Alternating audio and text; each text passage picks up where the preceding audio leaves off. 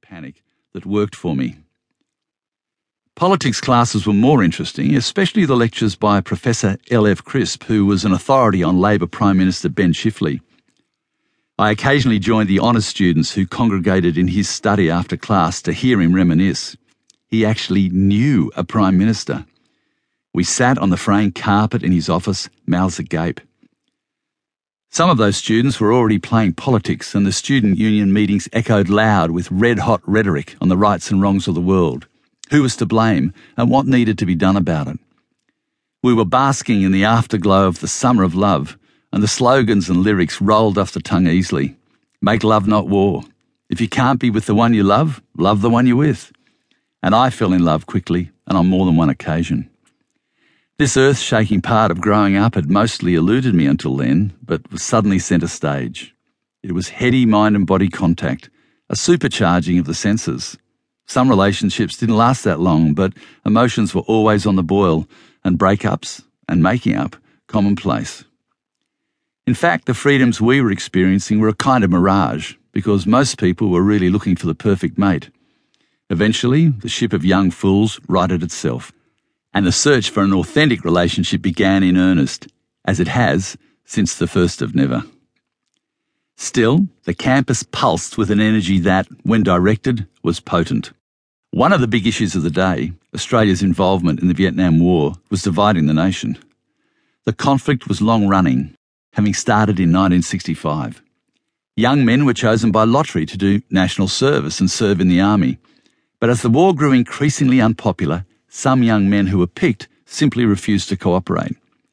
I was due to be considered in the next selection process, and if my birth date was drawn, I would have to decide then if I chanced my luck or go on the run.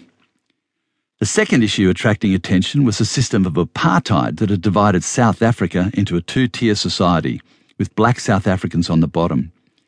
The student leaders and much of the student body were of one mind. Both issues had to be remedied immediately, whatever it took. In the case of the campaign against apartheid, ANU students were well placed to make an impact.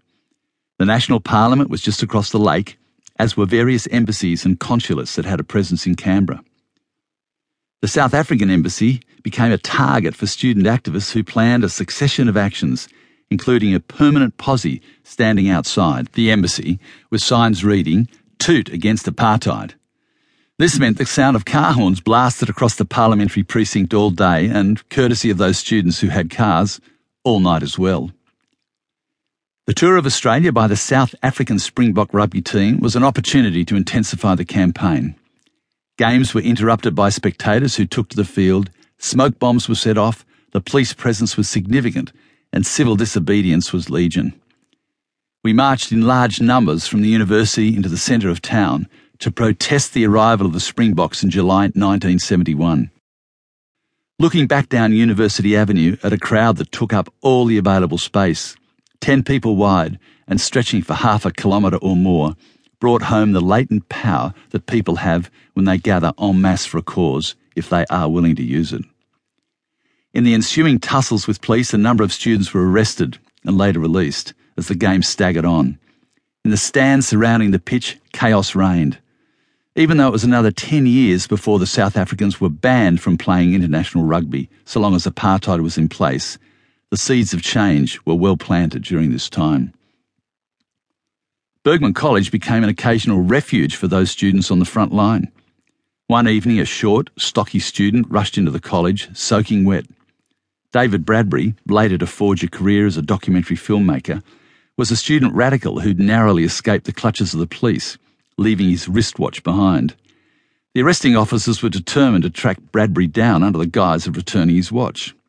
Spotted by the federal police, walking over a bridge that crossed Sullivan's Creek, which separated the colleges and the university, Bradbury chose the superhero option, leaping off the bridge and into the creek.